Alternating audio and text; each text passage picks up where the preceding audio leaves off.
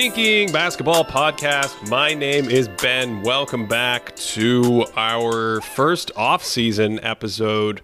Cody, it feels like we haven't spoken in about 2 or 3 months. I hope you've enjoyed the summer break that we're on now that you remember the finals? Remember the NBA finals when they were going on between the Denver Nuggets and the Miami Heat? That's in the rear view. And now I realized this year, it just hit me. Maybe I'm saying the most obvious thing ever to NBA fans. I realized the brilliance of the NBA calendar. Yes, I would like the season to be shorter and they could start it later in the year. But Cody, this stretch run at the end of the year, man, where we get the playoffs building up to the finals, crowning a champion, then you go right into the draft, which we're going to talk about today. We're going to talk about some historical draft stuff. Then you get free agency. We already got the trades coming in. Then you punctuate it with a little palate wetter in Vegas. The whets your appetite with an H. Whets the appetite. Gets you ready for the full offseason. It's really quite a stretch these couple months. The fever pitch of interest. So I'm excited. I'm excited to talk about some draft stuff today. Yeah, you don't want to H-less whet your appetite, because I feel like if you're really hungry, the more things you start drinking, the less hungry you become, until sometimes you're too thirsty where you have to drink first before you get some good food down. Here's the brilliance of the NBA schedule, Ben, is I feel like the NBA, I don't know other sports, so maybe other fandoms are kind of like this, but it feels like there's a lot of people that are the X person, right? So, the NBA finals are great and we're all watching it, but there are those people out there that are I'm a draft guy. Right, and that's what they live for. They are prepared for the draft. They are crushing film after game 4 sort of thing. And then there's the people that's the CBA people, and they're sitting there during free agency oh, they're going to go over the second apron if they sign so-and-so. And then trades happen. Everyone has their avenue, and I think that's what's so cool about it is people really get into them, and then there's generalists who are just soaking it all in. And then there's us, and we're trying to talk about 1974 Milwaukee Bucks content. There was a trade this week. It already started, all this fun. We had a trade. Is it official? Did it go through? The Phoenix Suns acquiring Bradley Beal? Is that in the books? I assume. I feel like if Shams or Woj tweet it, in my mind it's official, but I guess that's not always the case because we saw what was the famous one for OKC? Was Tyson Chandler going to go to OKC and then that was pulled back because of some health stuff? So I guess we shouldn't What about DeAndre Jordan in the compound down in Houston? Coming back. Don't forget that one. When Mark Cuban was driving around texting furiously looking for... That was maybe the best offseason thing that ever happened. When you think NBA, there's no drama, there's no soap opera-y kind of stuff taking place off the court. That's definitely not what this league has going on. I don't have a lot of thoughts on this Beal trade yet because I just thought Phoenix was going to be better this year anyway with a year. Kevin Durant played 8 games with them. He played 8 games. And they were thin, and Monty Williams is on the way out the door, and now Monty Williams is left, and they have a new coach. So my expectation was that things are going to be reset anyway. Now you bring in Beal. It's a third high-level player for them. They're all 3 of these guys can play off ball. They shoot. They can pass a little bit, but they're not. It's not their sort of bailiwick. They're not dribbling through the defense and diming everyone up. But yeah, it's the off-season vocabulary, Cody. Okay. I don't know. What do you want to call it? It's not their forte. Yeah, sure. I like whatever.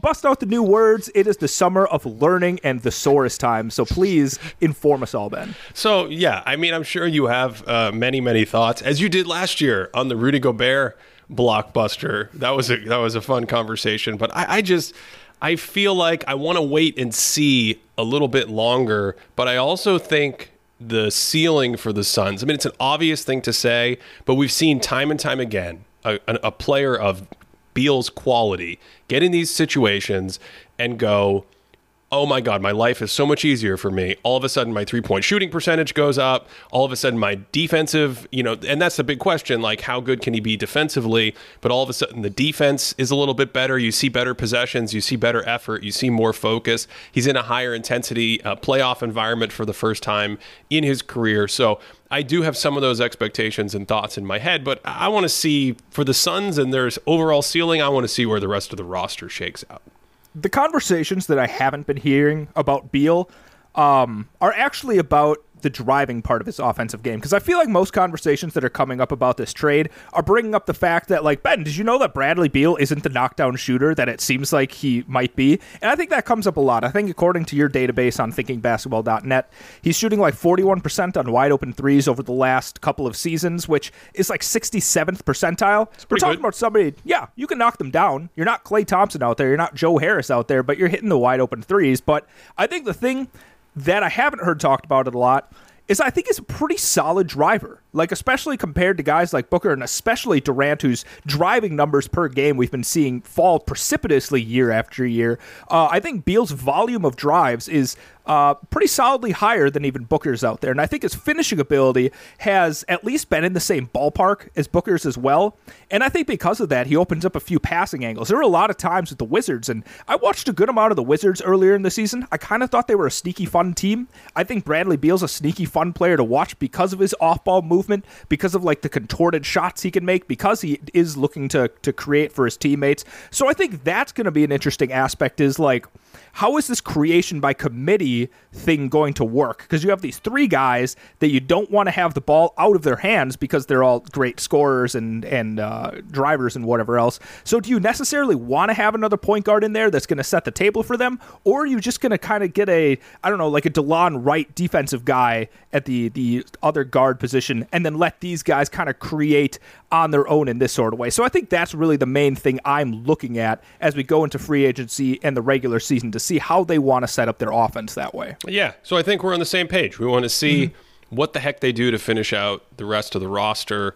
And I think in time, when we let that breathe and get some perspective on that, we'll be able to, by the time the season gets going, when does the season get going? November? Feels like such a long time from now. End of October, we'll have a better idea of what they're going to do. You're making a quizzical face. I'm trying to when did they release the schedule? Is this something that happens in like August? I don't know when they release the schedule. Basically what I do is I watch historical basketball all summer, and then the preseason starts, and I go, wow, look at these guys play basketball. They can shoot and they can pass. Look at all the space on the floor. Have you guys ever seen so much space in your whole life? And then I turn on a regular season game, and then we just go. So I have no idea when that schedule comes out. Yeah.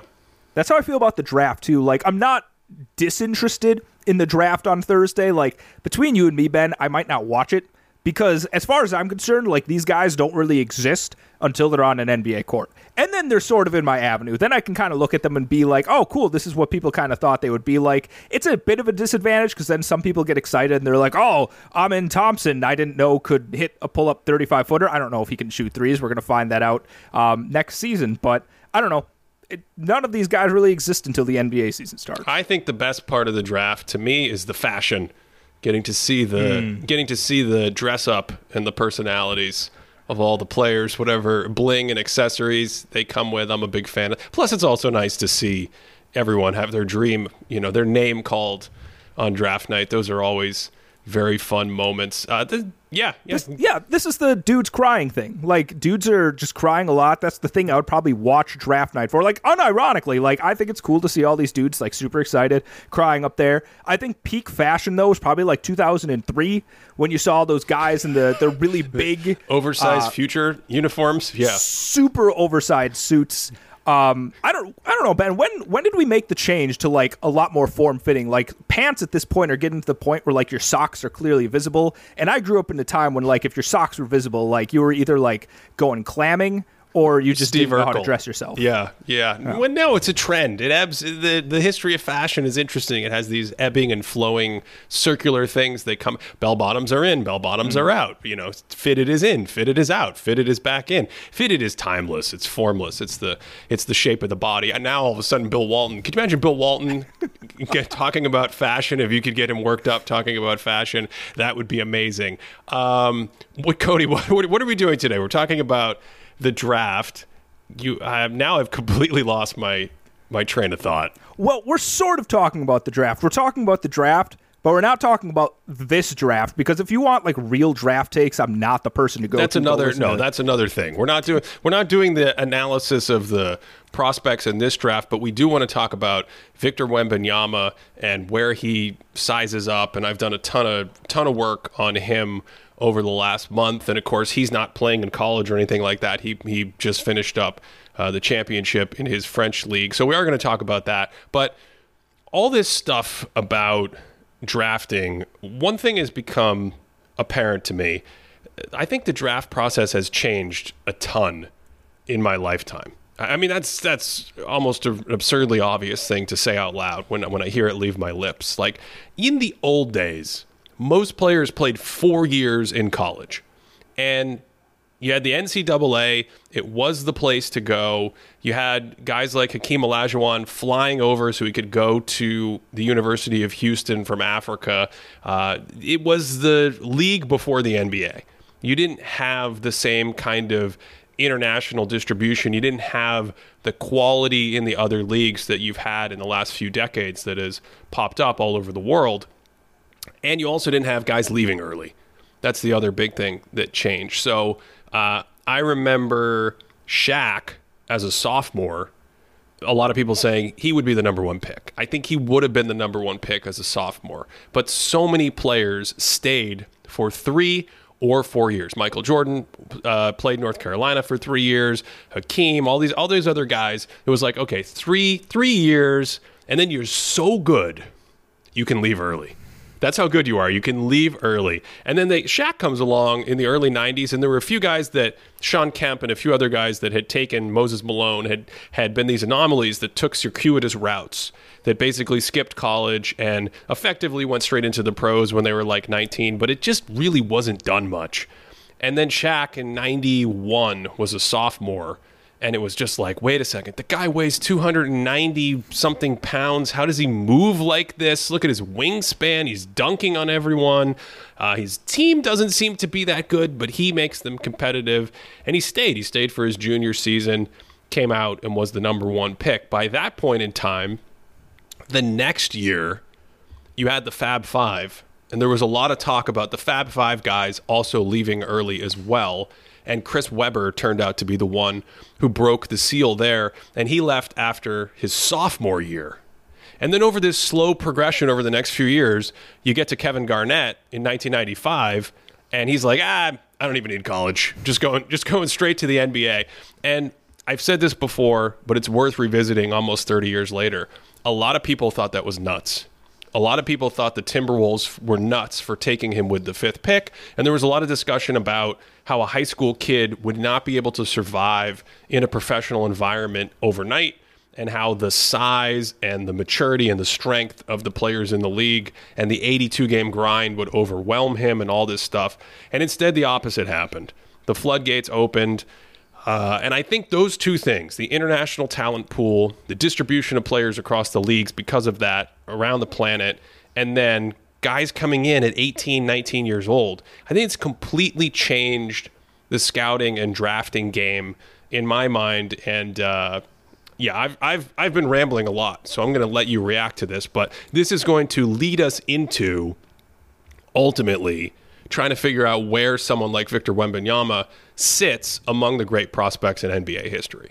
I want to talk about Shaq for just a second here, because what's interesting is if you look up his comments about college, I think this is an article from like 2013. So, there's a chance that some of his opinions have changed since then. But at that time, he was actually a strong believer in the 3 and done rule. So he was somebody that you said stayed in college for 3 years. He actually supported it. I think that was right at the tail end of his career. He was probably retired for a couple of seasons. But this isn't a guy that was like, no, you need to get out of there right away. No, he was still somewhat of a supporter of it. Now, he does reference the fact that he understands people's financial situation, and that might be a good reason for them to get out of college and go straight to the NBA. But I guess that leads me to a question, Ben, is do you recall conversations at that time or even earlier of national writers or whatever else being like, why are these guys staying in college so long? Or was it just so ingrained in how it worked that it was just never questioned? They're like, yeah, of course they would stay this many years in college. It was totally ingrained. I don't remember a single person bringing that up. I'm sure there's a single person who brought it up at some point on a talk radio show or something that I didn't hear or don't remember. But to your point, the zeitgeist, let's continue with our word of the day theme here, was just like, no, that is completely normal. And the thing that is abnormal is leaving earlier and earlier because it's challenging the status quo. I mean, keep in mind, as we sit here and talk, 20 some odd years ago, Jordan played for the Wizards. Shaq and Kobe were at their heyday. The NBA on NBC was still a thing. That's the same distance from now to then in the early 90s where we're talking about Shaq coming out to going back to when Bill Walton and Kareem Abdul-Jabbar were at UCLA and they couldn't even play as freshmen. So it actually was already shifting. It was like, that's how bad it was. It was like you couldn't play in college as a freshman. Then you had to wait to be a sophomore to play on the varsity. Then you made your rounds on varsity and you could go to the NBA. So they had already moved the goalposts a little, and I think that's why I don't remember a single person ever saying, why is everyone staying so long in college? The guys that quickly started leaving after their sophomore year and then their freshman year were seen as more radicals. And I think each of those steps created new questions of like, what are you do? Are you sure you can leave already? Garnett, who I think was just so influential on this front because of how successful he was almost overnight. He was an all-star in his second season, and that second season was the year that Kobe Bryant came into the league and debuted, so he was there in 96, and then you had Tracy McGrady and a few other players follow, and then the floodgates open. But no, Cody, I mean, it was just so normal that I think everyone accepted it. Okay.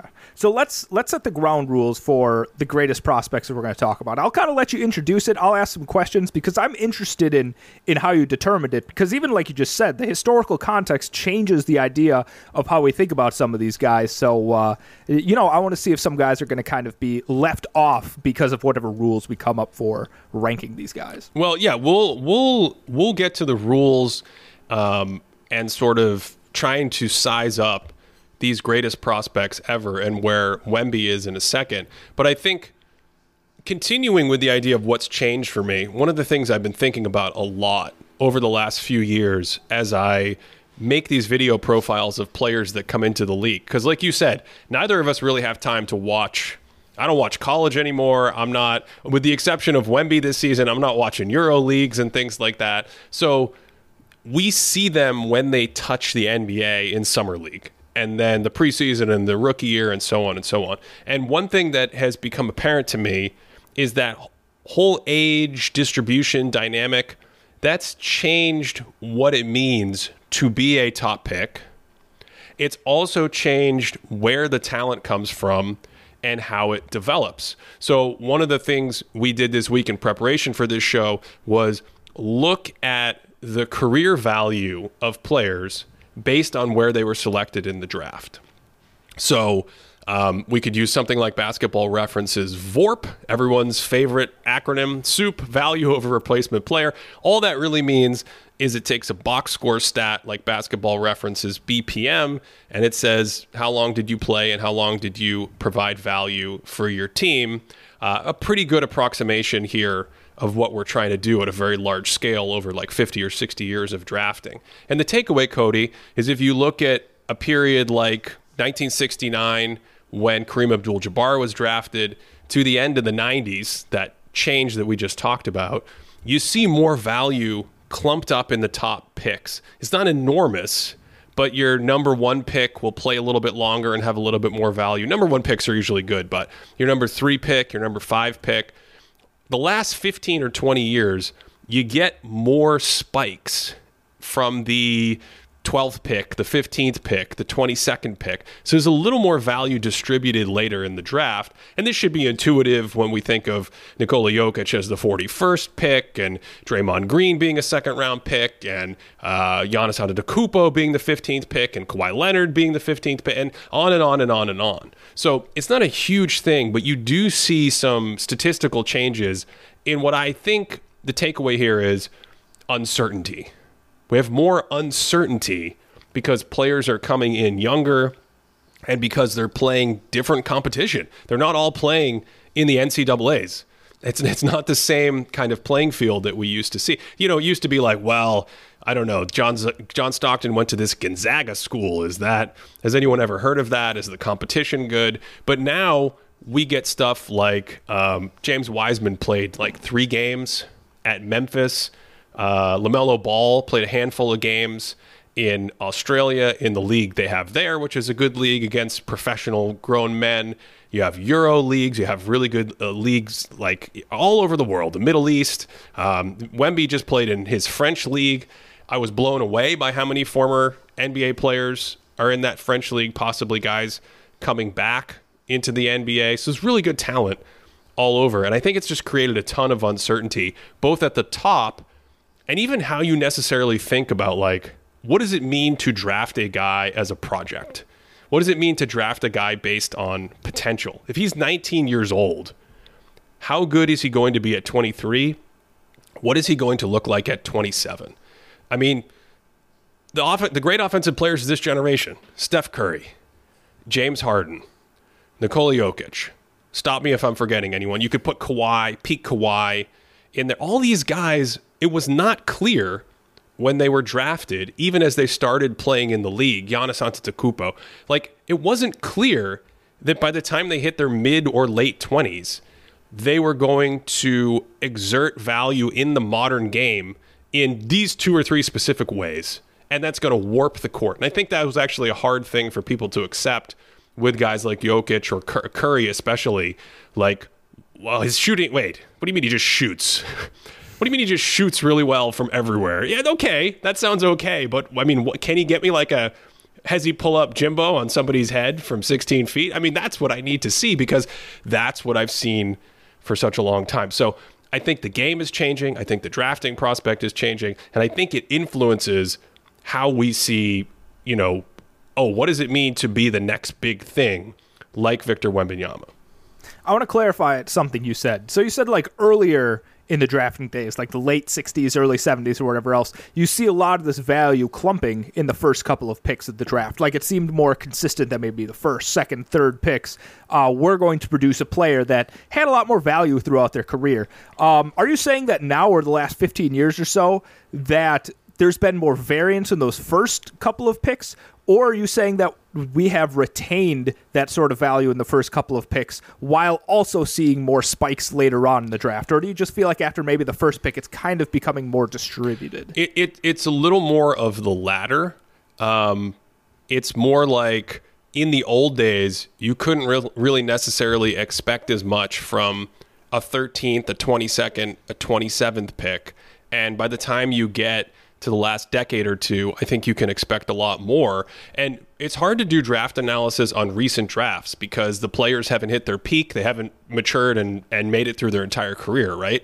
But if you look at the recent drafts and you went through and you earmarked like the last 5 years, all of the players who looked like they could be top players, I've actually done it from 2016 to 2020.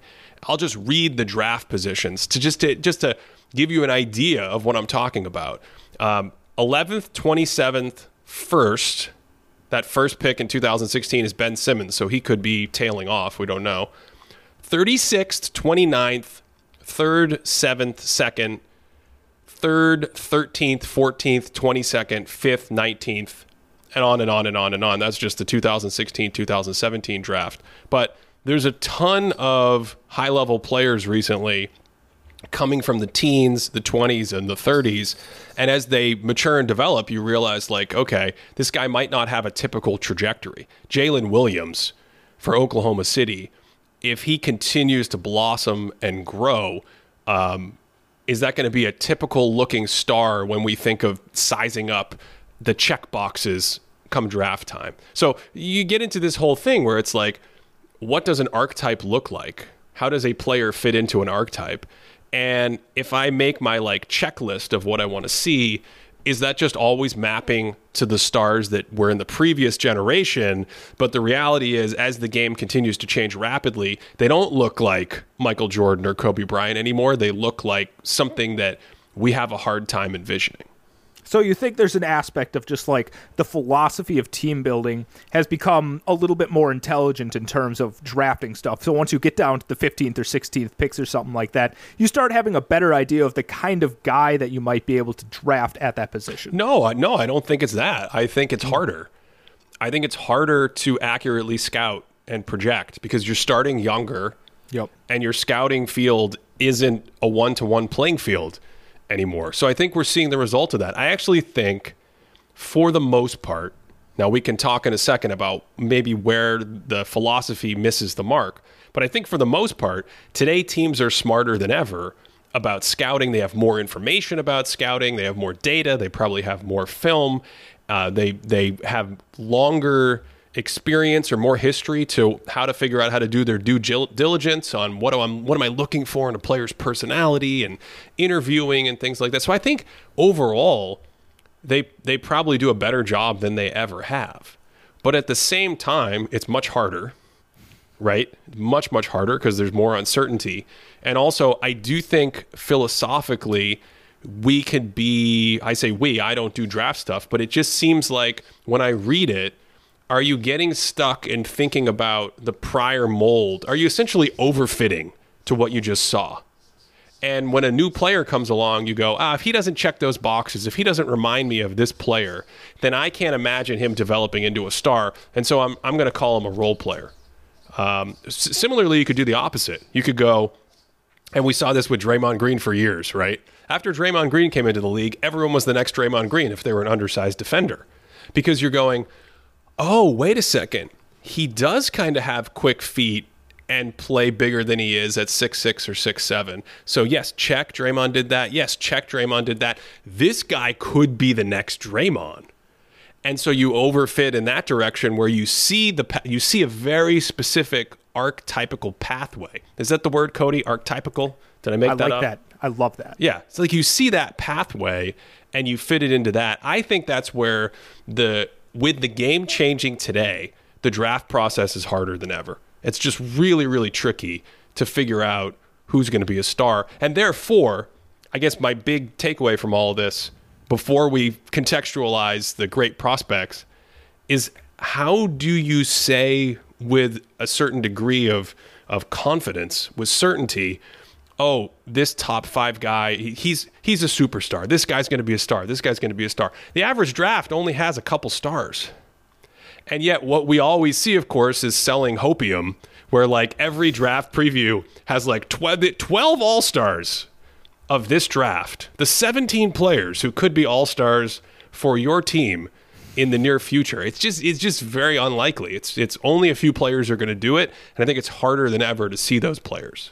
And I want to stick on this point of draft comps because I do think that's one of those things that's like not even conscious to a certain point, because every draft person wants to hit a home run with their innovative pick. Like they want to get the next guy that's going to push the league forward and meet the league where it is at that time, because the league right now, let's say a player is, 20 years old and they're being drafted. When they're 30 years old, which potentially could be their prime, depending on the kind of player it is, you have no idea what the league is going to look like. You don't know how it changes, right? The league doesn't look like how it looked 10 years ago, which didn't look like how it looked 10 years before that. But it's scary drafting an innovator, because for every hit, there's however many that don't hit at all. Like, what are the chances that someone like Draymond Green gets a chance to start with the David Lee injury, Steve Kerr, right? Was it Steve Kerr that ended up starting him? That wasn't part of the Mark Jackson era at all, was it?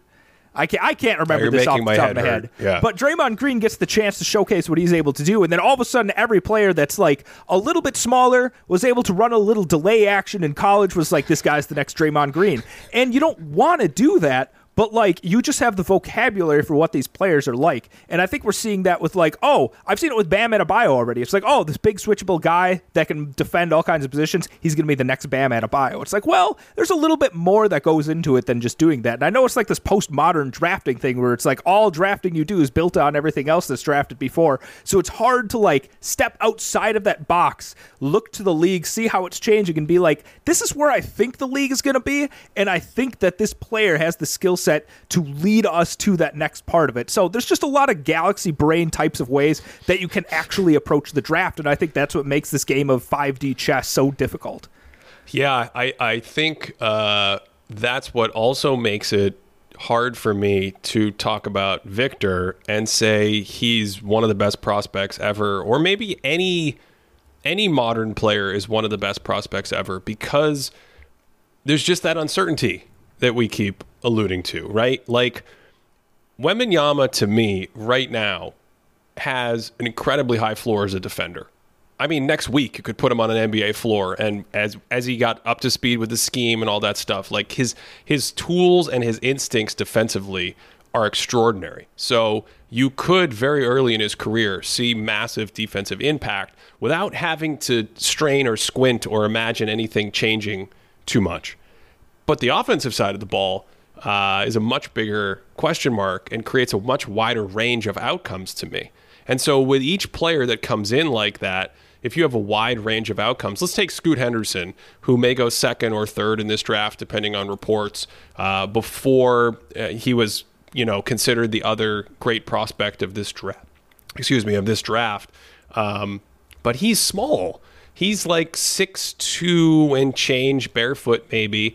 And the history of small players at that size having elite impact. Like it's different if we talk about making an all-star team, right, Cody? I mean, we just mentioned Bradley Beal. He's made a couple all-star teams. That's a totally different bar than being a top 10 or top 8 player, the clear-cut best player on a championship team that's easy to build around. And that even is a different bar when we talk about all-time prospects of like, no, this guy's winning multiple MVPs.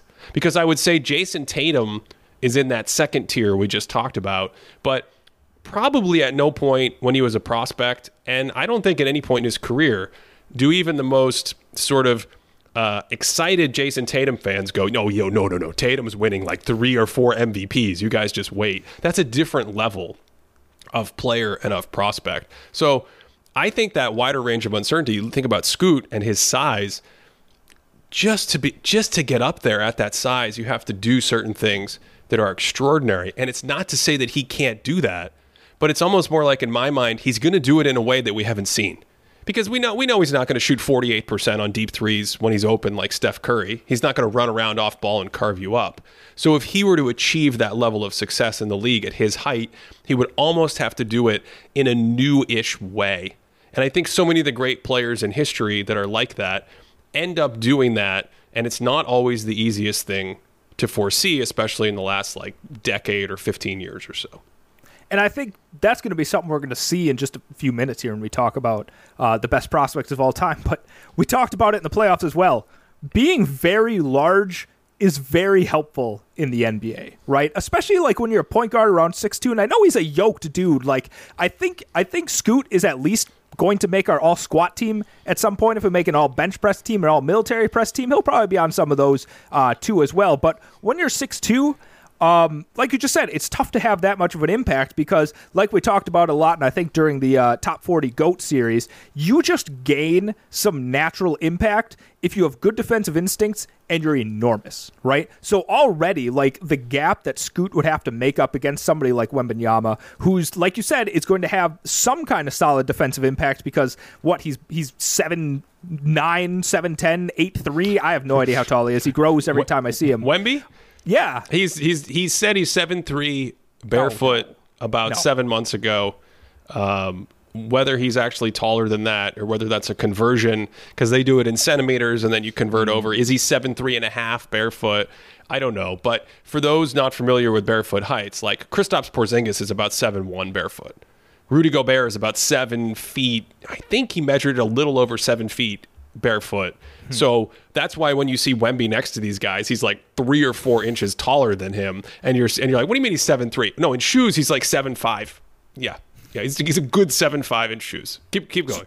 So I think that's what's interesting about Wemby in this conversation is it's very easy to, like you say, imagine the high floor. It's easy to imagine he's going to come in and have like probably the best impact right out the gate of anyone in this rookie class. But then, like you said, to imagine 10 years down the line, is he actually going to progress and add the offensive game he needs to complement that defensive game? And is that defensive game actually going to hit like defensive player of the year caliber, whereas his offense is like, I don't even know, like an all-star level offensive player? Because that's what we're talking about in terms of like hitting an all-time level player.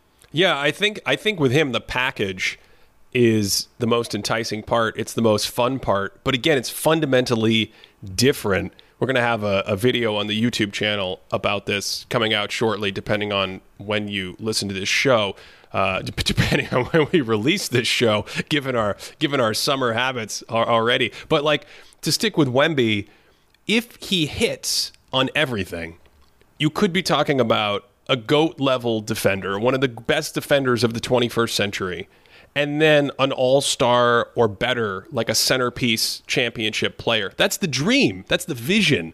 That's, he makes these threes and he's unstoppable and he can ball handle and he can go in the post and he can play pick and roll. He can play pick and roll with the ball. He can play pick and roll without the ball. I mean, there's already a guy in the league for Denver that does all this at a maybe higher level than Wemby could ever dream of reaching on offense. But if he got 70% of the way there, and he had the all-time level defense, he'd be the best player ever. I think that's the idea. But that's a different thing than some of the older prospects that we saw, where it was much neater. It was in a path that was more outlined. So let's go back in time. Mm-hmm.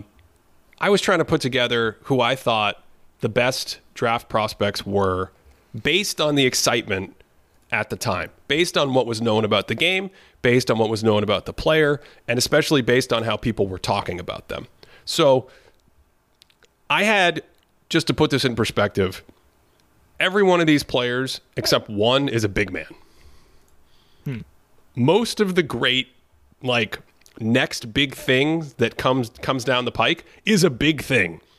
For the history of basketball, size matters, and it's almost as if the big men, I don't know if it's because it's rare to have someone that tall who's also good and skilled, and just like you watch them play and you're like, oh, he dominates wherever he goes and plays basketball. But those are the players that excited people. And of course, the classic example is 1984. Hakeem Olajuwon gets picked over Michael Jordan, and really no one has ever complained about that very much. Hakeem himself, one of the great players ever, but even at the time, there were some people, Bob Knight famously saying that Michael Jordan was the best player he'd ever seen, period, before he ever played in the NBA, which is the greatest calling of shots of all time. You know, like the receipt folks there should be a Twitter account just every day. Bob Knight's receipt on calling his shot on Michael Jordan. But it puts into perspective the gap between what gets people really, really excited about all-time prospects and potential and size. Because even going through it, we were trying to look at number one picks. So that was the parameter that we're going to use for this exercise to finish the show here. Number one picks. Only look at the number one picks. Who is the most hyped, most sort of excited, highest basketball ceiling based on the scouting reports, based on the articles. For me, I only lived through half of these guys. The other guys I'm judging based on documentaries and going and reading the articles in newspapers and Sports Illustrated. Who was it? Well, Magic Johnson. He was he had the national championship game with Bird. People were excited about him, but it wasn't the same thing. They weren't like, Magic Johnson is going to completely change basketball. He was Cody, the funny part is he was a 6'8" point guard. And it's like, well, does he play point guard? Can you be a 6'8" point guard? Is it really cool that he's a 6'8" point guard? Maybe he's not a point guard. The Lakers played him at kind of like a hybrid position early in his career because they already had a point guard in Norm Nixon. So he didn't sort of bang the drum of just unbridled excitement right away. Decades earlier, you had Oscar Robertson and Jerry West come into the league. I think they were highly touted. You had players like this that were really, people were like, these are the best players, they're awesome. But it wasn't the same as the big men. So Wilt Chamberlain, for instance, his arrival just his presence, playing at Kansas in 1957, losing in the national championship game, then going and playing professionally with the Harlem Globetrotters, then finally getting to the NBA. Like, that was the first slam dunk. Whoever gets this guy, it's a difference maker. And of course, he was a center, 7'1", and I had him third in my board. Third highest prospect of all time. Yeah, third. I had him third. Okay. So let me clarify something. Is this an award, like the best prospect of all time?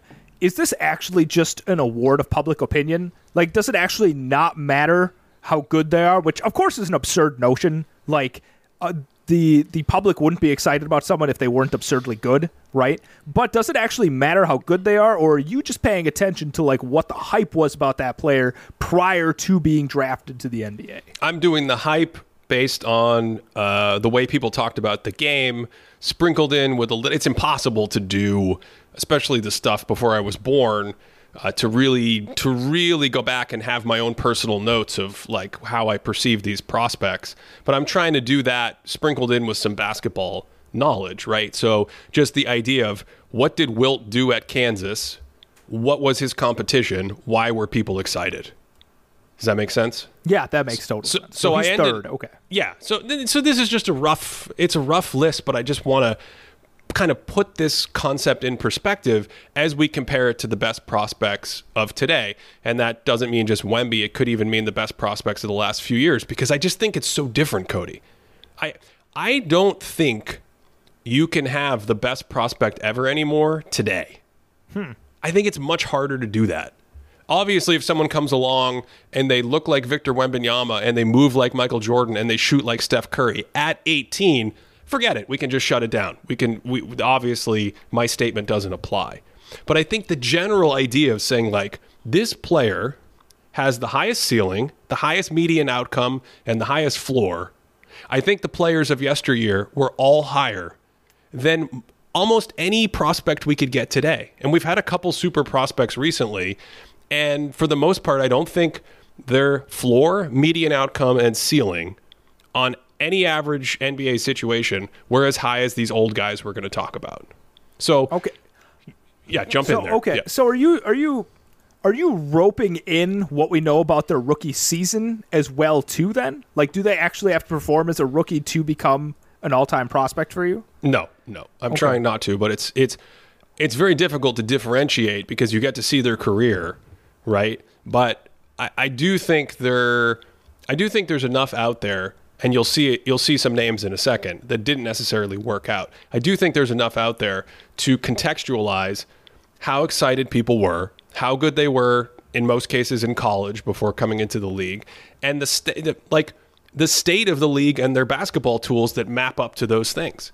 And to your last point, most of these guys were really good as rookies because of everything we've talked about today. Whereas I think expecting any rookie in the league, who's the best rookie in the last decade? Best rookie in the last decade. Man, off the top of my head, I don't even know off the top of my head. Is it Anthony Davis? Would it be him? Would it be Zion? Zion only played like 30 games. I don't know. Who's the last rookie to make an all-star team? How about that to make my point? I don't know if I know that off the top of my head. I don't know it off the top of my head either. I would guess it's Tim Duncan, which was 98. Yeah. Right? This is terrible podcasting with me. No, this is fantastic podcasting. Ceiling. Everyone can fact check us. But like the point is, it's very hard to come in at that level. In the old days, players could come in and make the all-star team as a rookie, and sometimes they won the MVP of the league as a rookie. And I think that more than anything maybe I can say today emphasizes the difference between how good someone already was and what their shell of a player was when they came into the NBA in older eras compared to what someone is going to come into the NBA as today. I'm going to push back on something you said just a little bit here. Excellent. Is it about the All-Star? No. Who was the last rookie to make an All-Star team? It's driving me crazy. It's actually about your take about it maybe not being possible to be an all-time prospect nowadays, because I actually think this is more fertile ground for that to be the case because of the 24-hour news cycle, because the sports sanification of sports, because of Twitter and the fact that you can hype people up. Like, I have students coming to me and telling me things like Victor Wembanyama is the best prospect of all time. And when I have like 14-year-olds parroting these sort of talking points, I feel like that means it seeped into the conversation enough that all of a sudden, because of the public perception, because of the way that we're able to disseminate information as quickly as we do, it might even be easier to become an all-time prospect, because in my mind, somebody that didn't go through and do this work before, listening to you today, it sounds very reasonable to think that Victor Wembanyama is either the best or one of the best prospects of all time, just because of the conversations that have been constantly had about him for the last year. So you're pushing back on the public opinion side of it? I'm pushing back on the idea that, like, you can't have an all-time prospect nowadays, because I actually think it's easier to be an all-time prospect right now because of the constant conversations we have about prospects. Well, I'm not saying you can't. I actually think he's one of the better prospects ever. I'm just saying when you get to the top of the list of the best prospects ever, I think there's just way more uncertainty. So unless you're just going to say, the less you know, the better the prospect, which feels backwards to me. It's like saying, here's a 12-year-old. He could be twice as good as Michael Jordan one day. That to me doesn't count. It's like, how good are they when they're entering the league? What are their skills? What is a reasonable expectation based on what we know about them and what we're talking about them? That's how I would define a prospect. Does that jibe? I think that makes a lot of sense. I was taking the angle that, like, the prospect is created by the people as opposed to the player themselves. No, I think it's a lot about the player and how they play and the state of the league. But I'm not just talking about a public forum or something. When we talk about the perception of these prospects, we're listening to scouts, executives, coaches, and the people covering the league in the past who get paid or commissioned to write these articles and just reacting. Like, I remember Shaq, as we said earlier in the episode. I remember when Shaq was coming out of LSU. I mean, I don't think there was any doubt. I don't think many people questioned whether his physicality would immediately translate into the NBA. I don't think there was any question. And his hype was insane. The NBA on NBC, at the beginning of that year, the 92-93 season, they started running an ad for when they would start their Saturday, Sunday afternoon games in January when the football season ended. They started running the ad like a month and a half earlier when the basketball season started. And it was this, like a film trailer, Cody. It was like Planet 2001 Space Odyssey or something with the big music, and it would say like 7'1", 308 pounds, 8.6% body fat, coming January, blah, blah, blah, blah. I don't think there was any doubt that he was going to be good. I think the question is, how good was he going to be? Can you play for a long time? What's the ceiling, et cetera, et cetera. So when I sketched out my list, I had Ralph Sampson 6th. Okay. And how hard is it? That was before my time. So how hard is it to differentiate and go, no. If I was alive, Ralph Sampson would have been number 1. He was 3-time player of the year. He was 7 foot. Now, tricky part with Ralph Sampson, he was listed at 7'4", but he's really like 7'2". He's not too much taller than the other giant centers when you see him lined up in pictures and things like that. Yao Ming, another all-time great prospect. I mean, Yao Ming, clearly taller than him when you line up the great Houston Rockets centers of all time and for photo ops and things like that. So Sampson was a guy who had incredible hype because of how he could move. He's in the Kareem, Wemby, extremely tall, very nimble, athletic. And it was like, oh my God, can Ralph Sampson like play point guard? Can he dribble the ball? Look at how dominant he is defensively. And he was a guy who I think a lot of people consider a disappointment based on how his career played out. But again, to the point of everything I'm saying here, he was a disappointment but he was an all-star. Like, they made the finals. Ralph Sampson was an all-star as a rookie. He averaged 21 points, 11 rebounds, and 2.5 blocks per game as a rookie. He made the all-star team in the first 4 years of his career before injuries took over, and the Rockets, now, with retrospective knowledge, we know it's more probably about Olajuwon, but they made the Rockets in 1986 with the Twin Towers. They could play Twin Towers because those guys were mobile. So that's a failure, I think, in many people's eyes. And that's what I'm saying about how much has changed with the bar. Do you buy that? That makes a lot of sense. I like the fact that ends up being a failure. I have your all-star answer for you now. There have been 2 rookie all-stars since Tim Duncan, actually. First one. This. I don't like this. Do you want to try and guess, or you want me to give them to you? I can't even. No, you're gonna have to give them to me. In 2003, Yao Ming. Oh, Yao. I just said Yao. Yeah. Was a rookie all-star. But he was voted. He was voted in. I wonder. Still an all-star. Yeah. Still an all-star. Okay. The other one, Ben, it's a little... I think it's fair. This was the whole debate between Donovan Mitchell and Ben Simmons. I was going to say, is it Ben Simmons? It isn't, but it's someone in the same situation. Blake Griffin, who sat out his first year and his second year. He was still a rookie, though. It's the Ben Simmons rookie conversation. Blake Griffin was the last rookie in 2011 to make an all-star team. Yeah, that wouldn't count in my head. And the Yao Ming one, at least, I mean, his popularity vote at that point in time was incredible. Anyway, okay. So here, to me, I was like, where could you put Wemby? Could you put Wemby ahead of Tim Duncan? And I've got some names ahead of Tim Duncan: Hakeem Olajuwon, David Robinson. I want to get to the top 5 or 6 just to put some of these in perspective. But like, when Duncan came out, Cody, he was a senior. He played 4 years at Wake Forest. You had already seen him with the post and the fade and the power and the handle, and then defensively you knew what he could do. Immediate impact in the league. So it's one of those things where he didn't even have to grow that much to be very good, because at 21, 22, you're already close in many cases to sort of the really fat, meaty part of your prime aging curve, right? The difference between 18 and 22 is enormous. But if you're not already really good at 22 or 23, forget about it. And the thing that's kind of like cheating with these past prospects is they were coming in sometimes at 22 years old, so you already knew how good they were. Do I think as a prospect he's better than Tim Duncan? I think he has a higher ceiling. I think he has better potential. But I think the ceiling is unlikely because of his age, because of the changes in the game. I think it's also unlikely because, yes, you can improve your shot. I do think he'll improve his shot. I do think that's a huge swing skill for him, as I've talked about in these videos that I've done on him. But 35% three-point shooting, 40%, it's just a massive difference between being an okay shooter, a good shooter, a great shooter. So I think there's a ton of uncertainty there. You look at some of the other guys I sketched out here, like Hakeem Olajuwon, David Robinson. We talked about Ralph Sampson.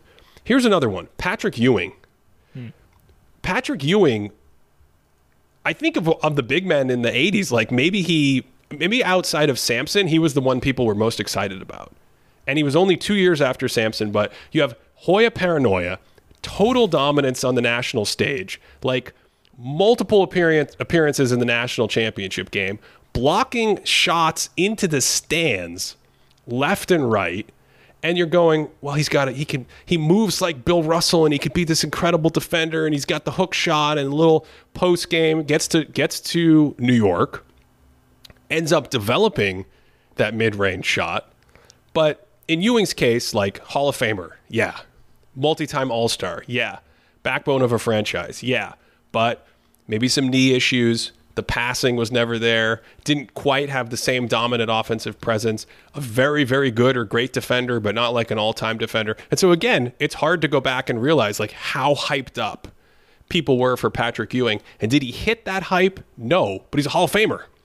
Like a slam dunk Hall of Famer. And I think, again, you play multiple years in college, that changes things. I feel like if you're being hyped up in terms of like this guy moves like Bill Russell, yeah. that vaults you into this conversation. Like, you are all of a sudden in whatever top tier you're setting up here. Yeah, well, I'm surprised there's a name you haven't mentioned. I think, yeah.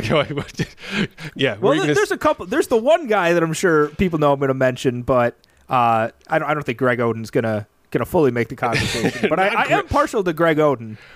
He was great. What about LeBron James, Ben? That's the name. I think he's probably the best prospect of the 21st century, LeBron. Mm-hmm. This is where the list exercise got hard for me, because for LeBron, the thing that I think was so convincing about him, even though he was a high schooler, was he had the size and he had the body physically. So you weren't too concerned about like him going to the next level and having to like, can he put on 30 pounds? No, he like was playing with NBA players since he was like 15 or 16 years old and playing well against them. But the thing with LeBron that made him such a great prospect, he's not 7'2", he's not 7 feet tall. He is big, but he just played the game. His feel for the game. They put those high school games of his on ESPN, and the first thing that everyone had their jaw drop over was not necessarily the windmill dunk in transition. It's like the no-look passes in transition, the behind the back, just the little, even one of his dunks, I think on that first game they televised on ESPN, which at the time was completely unprecedented. Just like, we're just going to put a high school game on national TV in prime time. Might have been against Carmelo Anthony's team. I can't remember the first one. But LeBron goes to come off a screen at the top of the key, bam, cuts back door and catches a lob for a layup or a dunk. And that feel of playing basketball was already there, very much in the same way that it made Magic such a great player and prospect, and then his career with the Lakers. So people already had that in their head. They were like looking at him and they're like, he's like Magic, but also is he kind of like Jordan? We can't figure it out. He's big and he knows how to play. And obviously when he stepped foot in the league, he was good right away. So I think LeBron to me is probably the best prospect I've seen in the 21st century, using the criteria we've talked about today with like public opinion and all that. But I still think when you look at the all-time best, if I had to pick, I had LeBron 4th or 5th here with Shaq in my little list. I think I got to go Wilt 3rd, Bill Walton 2nd. And that's another one where, you know, the failure, his injuries, and it just never lined up. But the way people talked about Bill Walton and what he was able to do at UCLA, 88 in a row, 21-22 in the national championship game, it reminds me a little of Wemby in that you could look at Walton in 1974, if basketball Twitter existed in 1974, and you would get people going, okay, he has the potential to be the best defender I've ever seen. And on offense, the passing, unbelievable. The post game, the hook shot, the size, the offensive rebounding, the feel, the cutting, lob finisher. Little fadeaway in the post. And of course, back then you didn't need like a 25-foot pull-up jumper, so you were good. You had crossed your T's and dotted your I's, and Bill Walton, the player I just described, could be the best player ever. And he was old. He was old. He had played many seasons in college. He had already established it. I think it's him. And then to me, the best prospect I've ever seen, and I don't think we'll ever top it, is Kareem Abdul-Jabbar, because he was like clearly, I don't know what number to put on this, clearly one of the best NBA players in the world while he was at UCLA. I've struggled with this over the years in my head. Was he a top 5 player, a top 10 player, a top 20 player? I don't know what it is, but that's how much things have changed. People were watching him, and you can go back and watch whatever footage you can get your hands on and see his debut as a rookie that's available now against Detroit in 1969. You're just like, you could take this college kid, drop him on an NBA floor without any development, and he will be better than almost every player in the world, no questions asked. I don't think we'll be able to get to that again unless we truly see a freakish unicorn. I think you also have the story, like you were saying before, when you were a freshman in college, you didn't make the varsity team. right? You weren't playing on the big stage. And there's the stories of Kareem taking the freshman team and beating UCLA's varsity team out there. And like those are the stories that were coming out. When you have that kind of player, there's like the image. And when you think about athleticism, like Wembanyama is very nimble for his size, but there's the block where Kareem is basically like catching the ball in the air. It's a black and white image. His head is near the rim swatting this way, and you're like, in the late 60s, like a dude was moving around at this height and doing this and has the hook shot down. Like, yeah, I think the athleticism part of it too, along with just the freakish size he has, that hook shot, the ability for him to dominate in college, the stories, I think that whole narrative arc really adds to it. It seems like you're really excited to add something about Kareem's time at UCLA. You left out the best part of that story, which is that the varsity team was the national championship team.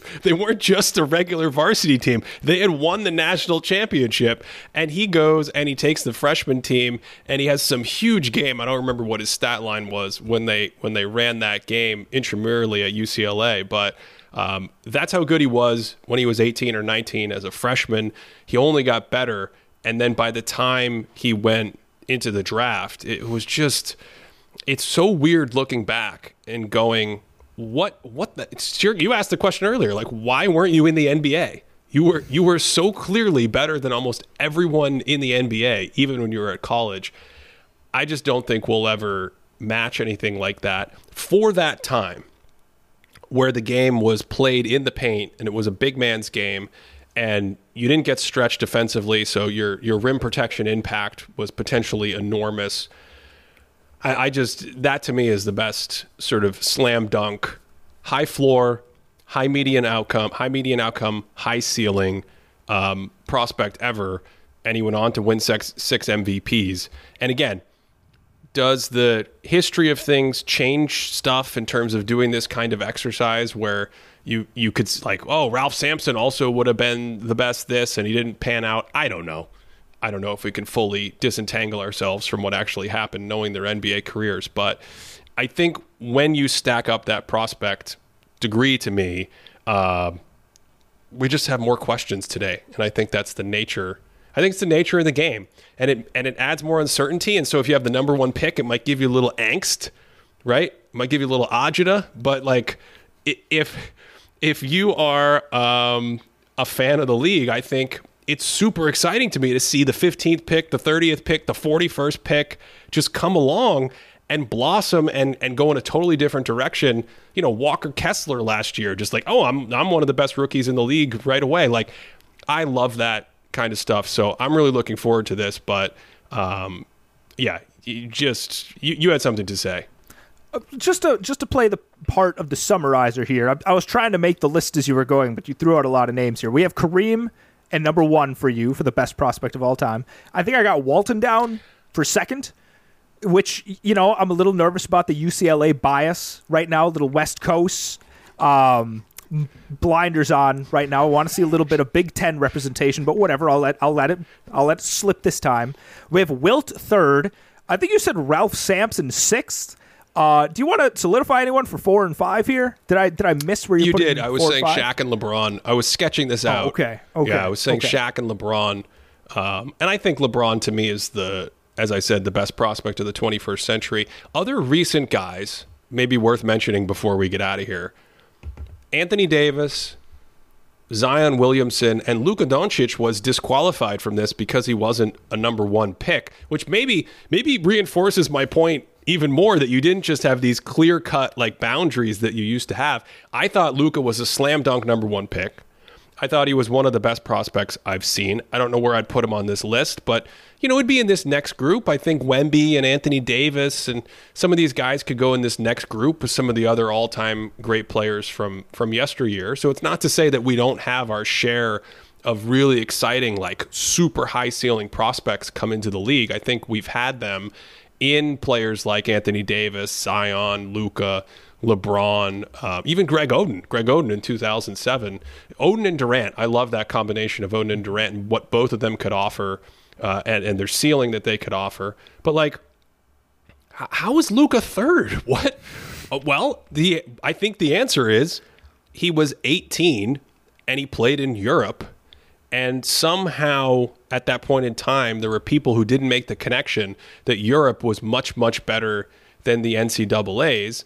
And he goes to third, and I mean, technically more, like, didn't the Hawks trade out of the pick? So a lot of teams did not take him first, even though I think, going back to what I said about LeBron, he was a guy with the size and feel combination to look like this is going to be a surefire, really, really good or potentially great NBA player.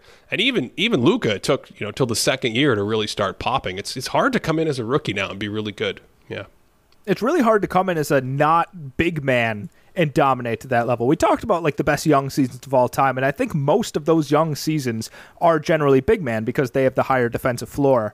I think what I was almost having a hard time conceptualizing, it's such a basic distinction, maybe in retrospect, but like most hyped versus best prospect, because in my mind, and maybe it's because I just grew up in the mania of it, maybe it was more of a monoculture, it wasn't as easy to like have those kind of dissenting opinions, but it feels like LeBron might have been the most hyped prospect of all time, because like you said, the ESPN games showing the chosen one on Sports Illustrated, the way that he was just being hailed as the next Michael Jordan, even though like during games people were probably comparing him to Magic Johnson in high school a little bit more than Michael Jordan. But I think maybe that's the point I was trying to get at when we had that moment a few minutes ago, because I think maybe right now is the time you could be the most hyped, and it feels like Wembanyama might be a little bit higher if we were just talking about that, but I feel like LeBron was maybe the most hyped prospect of all time. Yeah, I think the older guys didn't have the same media machine, and certainly the social media machine. So I agree with that. In my lifetime,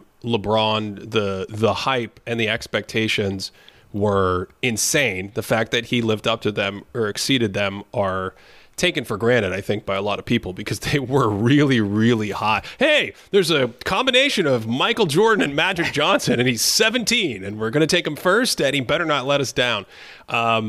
But same thing with Wemby. Wemby has had a lot of hype, and I got really into Wemby this spring. And I am really excited about watching his career unfold. And I also understand the hype. I just also think it's worth contextualizing how different this is than hype 20, certainly 40 years ago. It's different to me. It has a wider range of uncertainty. Even to your point, like if you're saying, Ben, am I talking about the hype machine, or am I talking about how good the player is as a player when he comes into the league? The hype machine with social media and finding a guy that could be like a true unicorn who can play like this at his size. What's the comparison people have made? Like the supersized Kevin Durant. I mean, that's a video game, right? That gets people excited. That gets people out of their seat. When you see this 7'5" dude crossing over people, scraping the floor with the crossover like Allen Iverson and hitting a fadeaway 26-3, falling out of bounds, 26'3", that gets you really excited, right?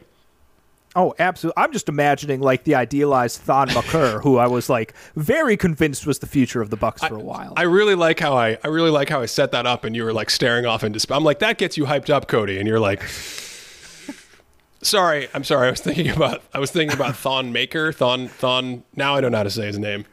Yeah, I think there was that story that it's pronounced Maker. Yeah. It's one of those names that when you say it like correctly, it's like GIF and JIF. Like when you say it's actually JIF, and then you just sound like an idiot. No, it's like Jacques Landale is what it's like. That's what it's like. Sure. I'm excited, but like you said, like these players don't exist until they're in the league. So sure, everyone can have their excitement with Wembanyama. Let's see what Popovich does with him with the Spurs next year. Not saying I'm like skeptical, but I want to see him in the league. Do you have any other thoughts on this before we wrap up our first off-season podcast in a brisk 1 hour and 7 minutes? Is this just what it's going to be? Is this a harbinger of what's to come for this off-season? Ooh, I think we're going to add that to our words to look up today. Yeah, you know what they need to do? Because I think I referenced this on a previous podcast. I had a couple DVDs. Yeah, I definitely referenced this. It was like Preps to Pros. It was some of these high school guys that were playing in high school, and it was literally just like a DVD set for Gen Zers that don't know what that is, it was like a CD that you put into a player that played videos. You didn't have to like stream it. We need more of those so I can watch full-blown games of some of these guys. Because you see like the John Wall highlights, the Derrick Rose highlights, and the Seventh Wood highlights, and everyone's like, oh my God, this is the best prospect ever. I want to see the full game. I want to sit down and crush some of that tape during the summer. I'm glad you brought this up because I am not a fan of the highlight culture. No, not a fan of it because I actually realized it confuses me as an analyst. It confuses me because it's sort of, you have no idea if it's representative of the player. Like, you could put together a highlight reel of the 400th best player in the NBA and make him look better than a Hall of Famer if you just cut the highlight reel right. And you're like, look at this. He can make a fadeaway three. He can make an elbow turnaround jumper. Look at this crossover. Look at this block. The reason why that's so important with prospects is, maybe to your point, Cody, you want to get in there and get your hands dirty and feel like, okay, how does he play in these situations? What's his decision making? What's the context of his team? How does he respond to the flow of the game? He's got this jumper, but I'm noticing he misses it a lot. Let me look up he only shoots 25% from the mid-range, so maybe it's not a good idea that he takes this jumper. It's really the kind of thing that, if you only consume highlights of a player, you're going to have a hard time differentiating Steph Curry from DeJuan Wagner. And that, to me, is the issue with it. So I'm glad you brought that up. Do you have any more gems to share with us before we get out of here? A little righteous gemstones action. Yeah, a little bit LeBron James ending on this, but going back to the 2003 All-American game, the thing that stood out to me, and somebody that doesn't do like draft stuff, but I remember watching that, again, on my DVD. I wasn't like sitting up late one night watching it on ESPN, but the way that he just like kind of went out there with all the other best high school prospects, I don't remember exact. I think Kendrick Perkins, Luol Deng might have been out there, Charlie Villanueva, I know that because he threw a no-look lob to him from the half court, but his just like calmness that he went out there, the fact that he wasn't pushing the subject too much, that he was throwing around some of these nice passes to get everyone involved, that was the kind of thing where I'm watching and I'm like, this dude's out here with the best, and he's just like Neo moving in slow motion around everyone else. Is this what you do at night? Do you just throw on some old LeBron high school film and get cozy? You put a robe on and get a sandwich.